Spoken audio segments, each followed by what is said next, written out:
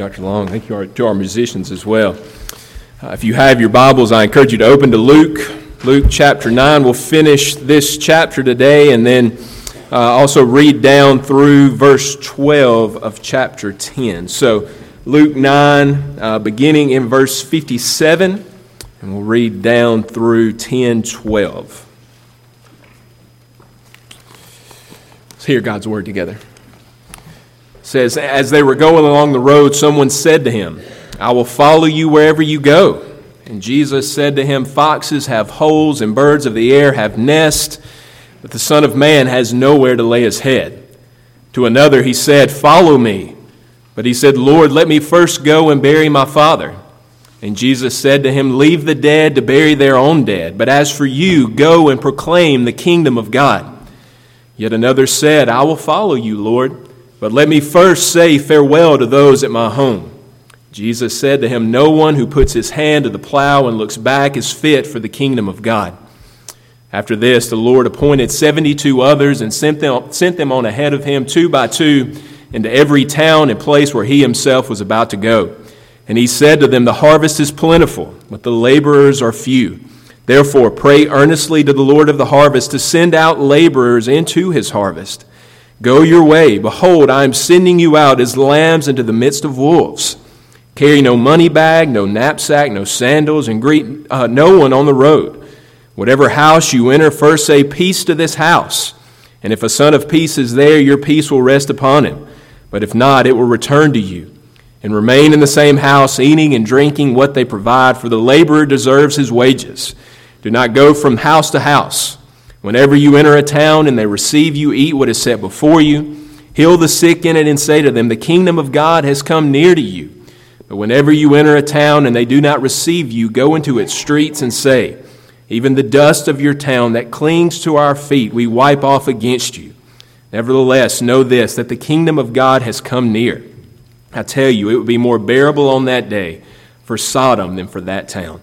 The grass withers and the flower fades, but the word of our God, it stands forever. Let's pray together. Father, as we come now to this portion of your word, Lord, we pray for your wisdom. We pray that your Spirit would guide us to the truth that you would have for each one of us in this passage. Lord, speak to us in a mighty way. And Lord, motivate us to go out into the world proclaiming the good news of Jesus Christ our Lord. We ask these things in Jesus' name. Amen. Travel instructions.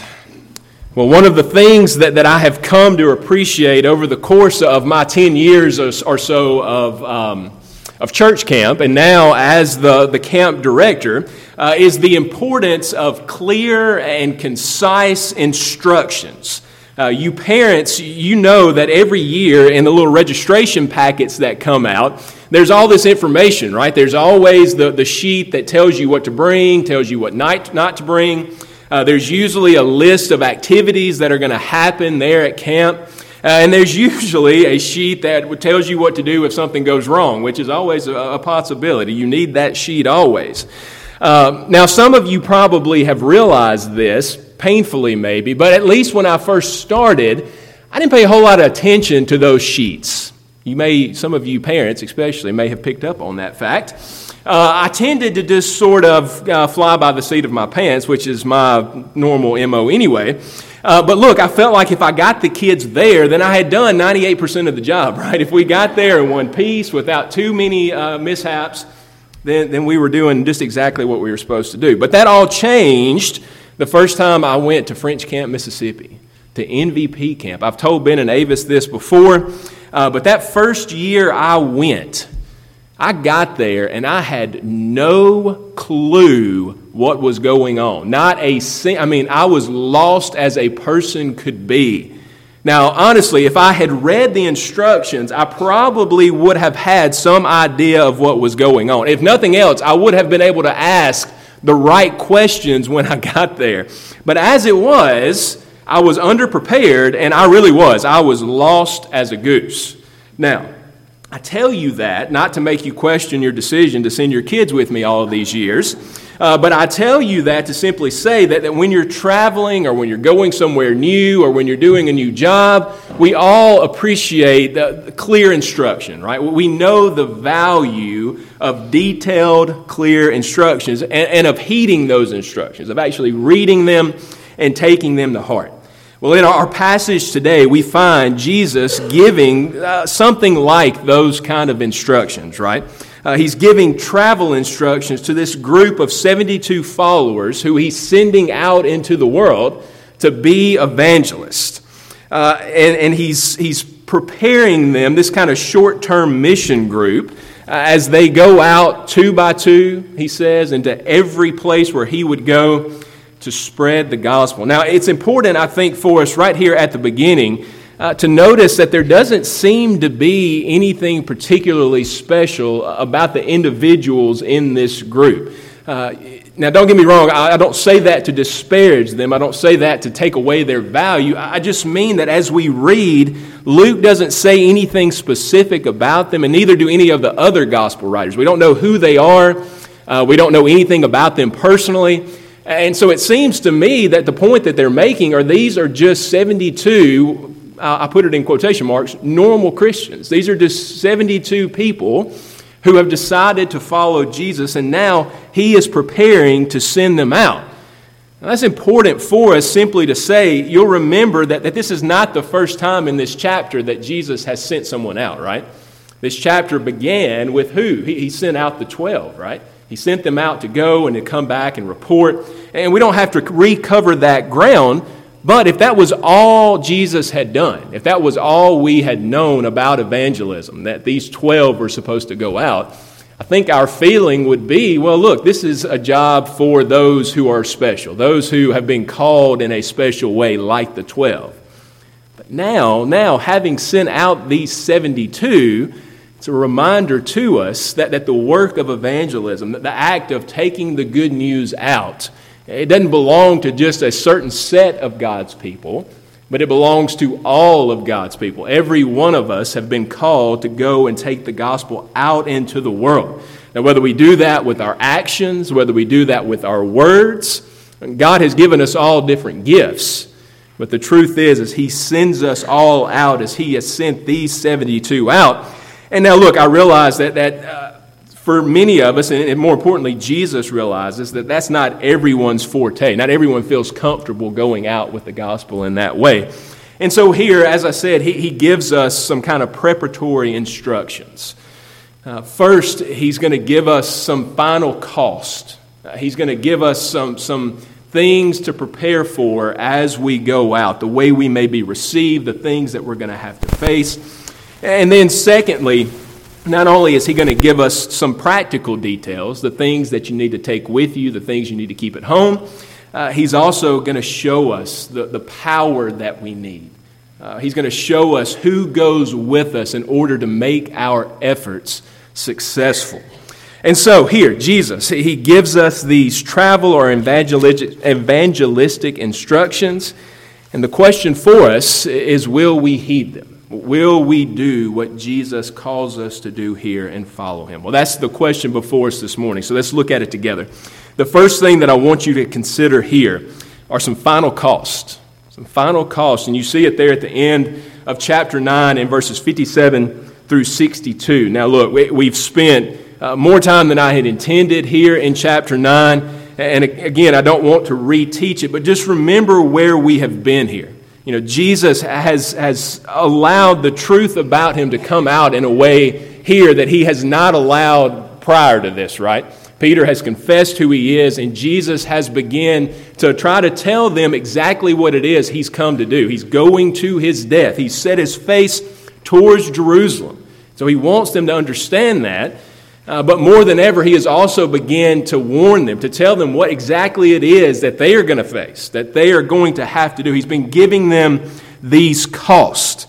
Well, here, he kind of wraps all of that up. He gives us, in these encounters that He has with these three men, these would-be followers, some final things to consider, some final cost to count as we look to follow Jesus. Now, it's worth noting, I think, here with these three potential followers, that if gaining followers was Jesus' goal, right? And that seems to be the point that we're getting here. He sends these 72 out in order to gain followers. If that's his point, he seems to be going about it a weird way here at the end of chapter 9, right? We're going to see how these three men approach him, and they approach him with a willingness to follow. But Jesus seems, again, as he has done throughout this chapter, to kind of pour cold water on their efforts. I think really what he wants to do is he wants all of his people to understand what it's going to mean to follow him. He wants them to have a clear picture. You know, all of us would say, yeah, come on, come follow us. He wants to make sure we all understand exactly what it is that we are getting into. And so notice there with the first man, he says, I will follow you wherever you go. Again, we say, all right, here's somebody who is ready to go. He's eager. He's got a little bit of vibrato. He's ready to follow Jesus. But notice what the Lord says to him. These familiar words, foxes have holes and birds of the air have nests, but the Son of Man has nowhere to lay his head. That's interesting, isn't it? He says, look to creation. Look to these animals, the foxes, the birds. They have a place to go and to call their own. When night comes, or foxes during the day. I know this because we have foxes that live outside of our house and they scream all night long. So during the day, the foxes, when they get ready to bed down, they have a place to lay their head. He said, but the Son of Man, God in the flesh, he has left his home. He has left his Father to come to a place where he no longer has a place to lay his head. He no longer has a home here on this earth to call his own. And the point is if you follow him, he is going to call you to do the same. This is the reality. You have to be willing to give up, even your home. I read an account this week of a missionary who had left America and who had gone to Europe. And when she got there, she reported just kind of having a sense of homelessness. She didn't feel like she was in her place, right? And we can relate to that. Anytime we leave home and go somewhere else for any extended period of time, we have this kind of homesickness. And she was feeling that. But I want you to hear the words that she says as she writes. She says, then today, having felt this way, she says, then today the Lord brought transcending comfort through a special wise friend who had experienced this same sense 16 years ago when the Lord moved her family to Europe. With resonant empathy, she breathed words of encouragement straight from the Word of God into my heart. Lord, thou hast been our dwelling place in all generations. She quoted to her from Psalm 90 in verse 1. So she reminded me that the Lord himself is my dwelling place, the place that never changes, my home. A sense of stability began to infuse me, and the fog began to run away. Friends, here is the truth of what Christ is trying to push across to us. Yes, we may have no place on this earth to lay our head, but He is our home. He is our dwelling place. He is the place we run to, as we read in the psalm this morning. He is the shelter that we seek. He hides us. And so it is Jesus. It's in Him that we find our home. Secondly, this second man, he comes to Jesus, and Jesus speaks to him first. He says, you follow me. And notice what the man says there in verse 59. He says, follow me, but he said, Lord, let me go first and bury my father. Now, again, seemingly this is a reasonable request, right? It's an attempt to honor his parents as Christ clearly has taught people to do. But notice Jesus' response in verse 60. He says, leave the dead to bury their own dead, but as for you, go and proclaim the kingdom of God. In many ways, this seems like a harsh response, right? It seems like an insensitive response on the part of our Lord. But there's a couple things we need to realize here. First, we need to understand the cultural background. What's going on kind of in that culture, in that time? Well, some have asserted that really what the man is asking to do is not to go bury a parent that has already died, but he's asking to go and care for a parent until he dies. They say that in that time, if the father had actually passed away, that he would be mourning there with the body. You wouldn't leave the body until they buried it. And so the fact that he's there with Jesus means that the man must still be alive. He must still be in the process of going down. And so maybe what the man is asking to do is really a long-term thing. Now, that may be the case, but either way, the burial practices at that time, especially in Jewish culture, could have taken up to a month. And so again, the man is, when he says, let me go back, he's not asking for a day or two. This is going to be a long-term situation. But still, we might say, well, look, it's his parent. This is a reasonable request. This is something that we would expect the Lord to want him to do. The second thing I want you to notice here is let's really consider what it is that the man says. He says, Lord, let me first go and bury my father. In other words, he's saying, Jesus, the most important thing for me to do right now is to bury my father, is to bury my parent. And after that, then I will follow you. And Christ responds as he does to make the point, almost shockingly, that actually nothing is more important than following him. Now look, he's going to say to the Pharisees, he's going to ridicule them for not caring for their parents because of religious reasons. They don't care for their parents, and they say it's because of their religion. And Jesus ridicules them for doing that.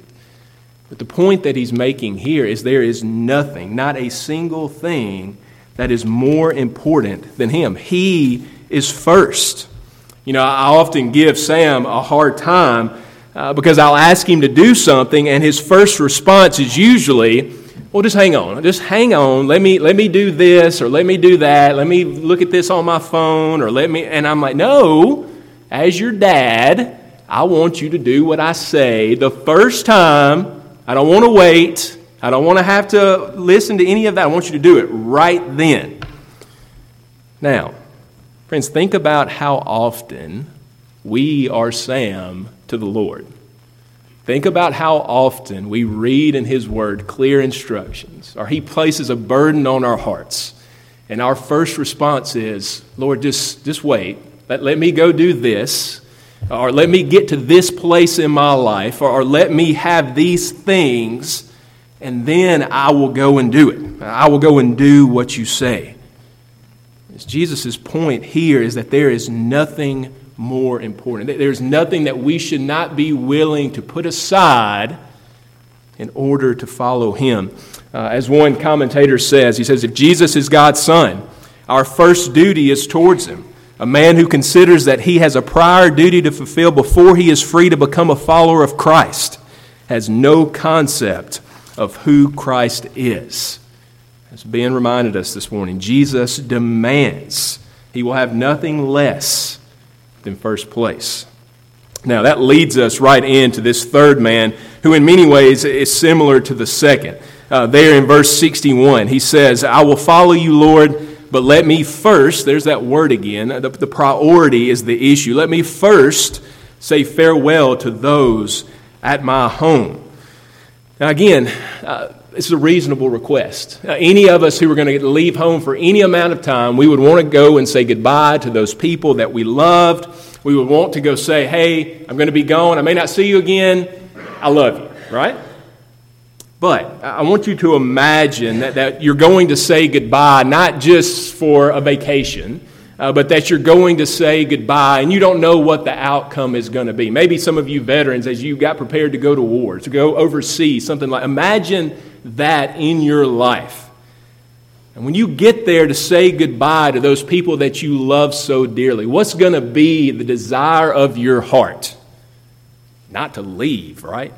The desire of your heart is going to be, I want to stay here with these people. Well, friends, that's the point that Jesus is trying to make to this man. He says, if you look back while you are plowing, what's going to happen as you plow? Lines are going to get a little crooked, right? Some of you may have seen the commercial, and I love it. The man is kind of fantasizing about riding his motorcycle, I think, but he's trying to draw lines on the baseball field, and when he comes back to himself, he turns around, and he's just like all over the place. And the guy says, "Oh, Carl, what have you done?" I love it. It's perfect. Having drawn lines on a baseball field, I understand his pain. But that's exactly the point that Jesus is making.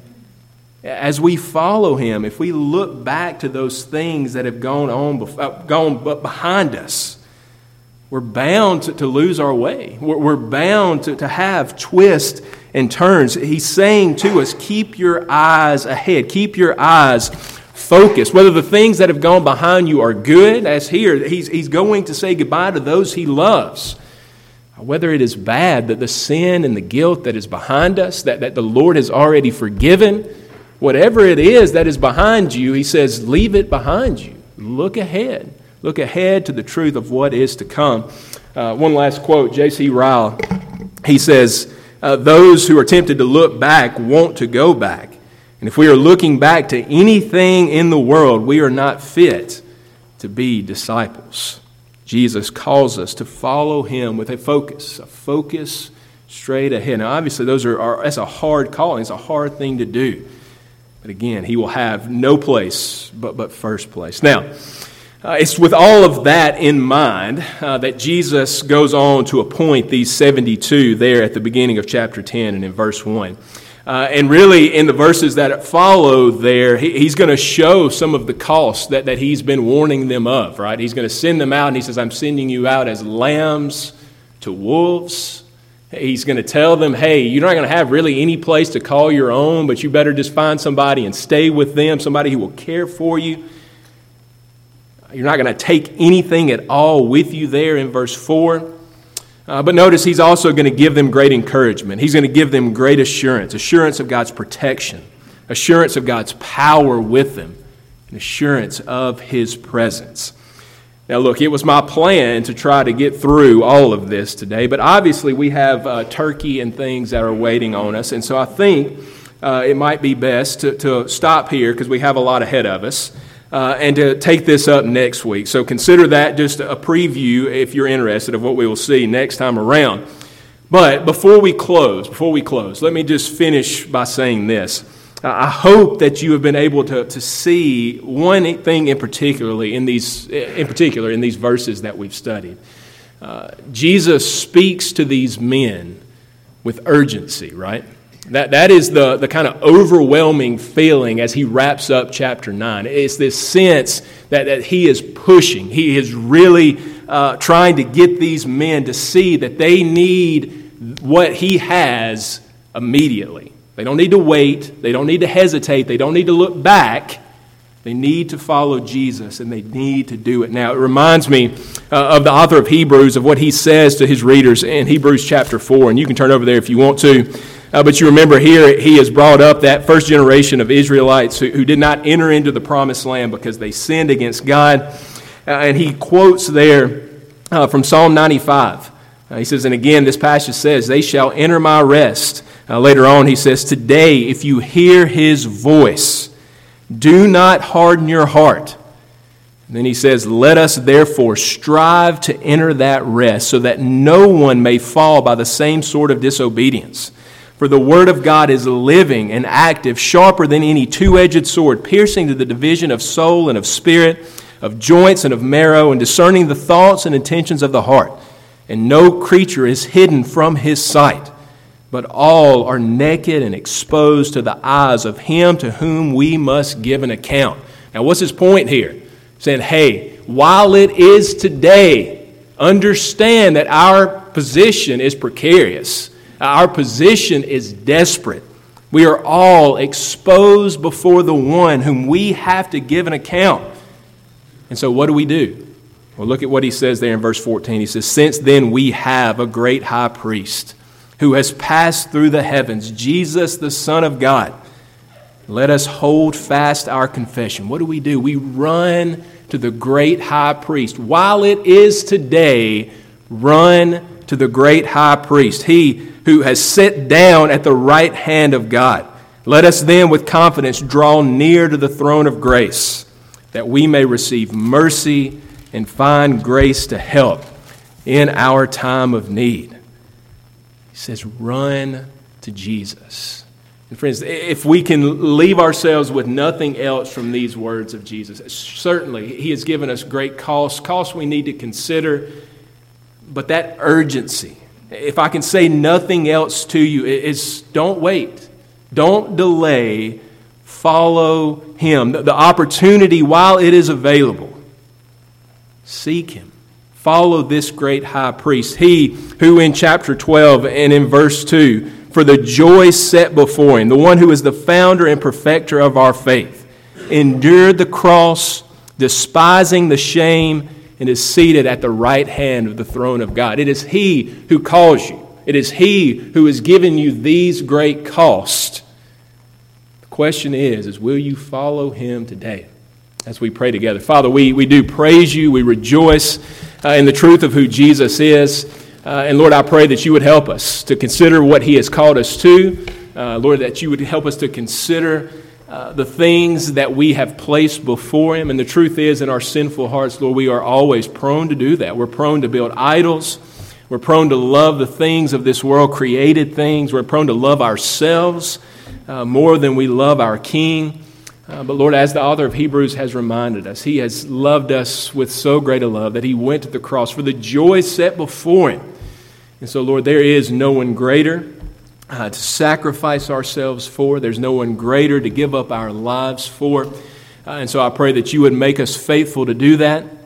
Help us to see that it's only in that giving, only as we die to ourselves and live in Christ, that we ever truly begin to live. Lord, we pray that You would prick our hearts. Lord, we thank You for Jesus. We thank You for who He is and what He has done for us. And it's in His name we pray. Amen.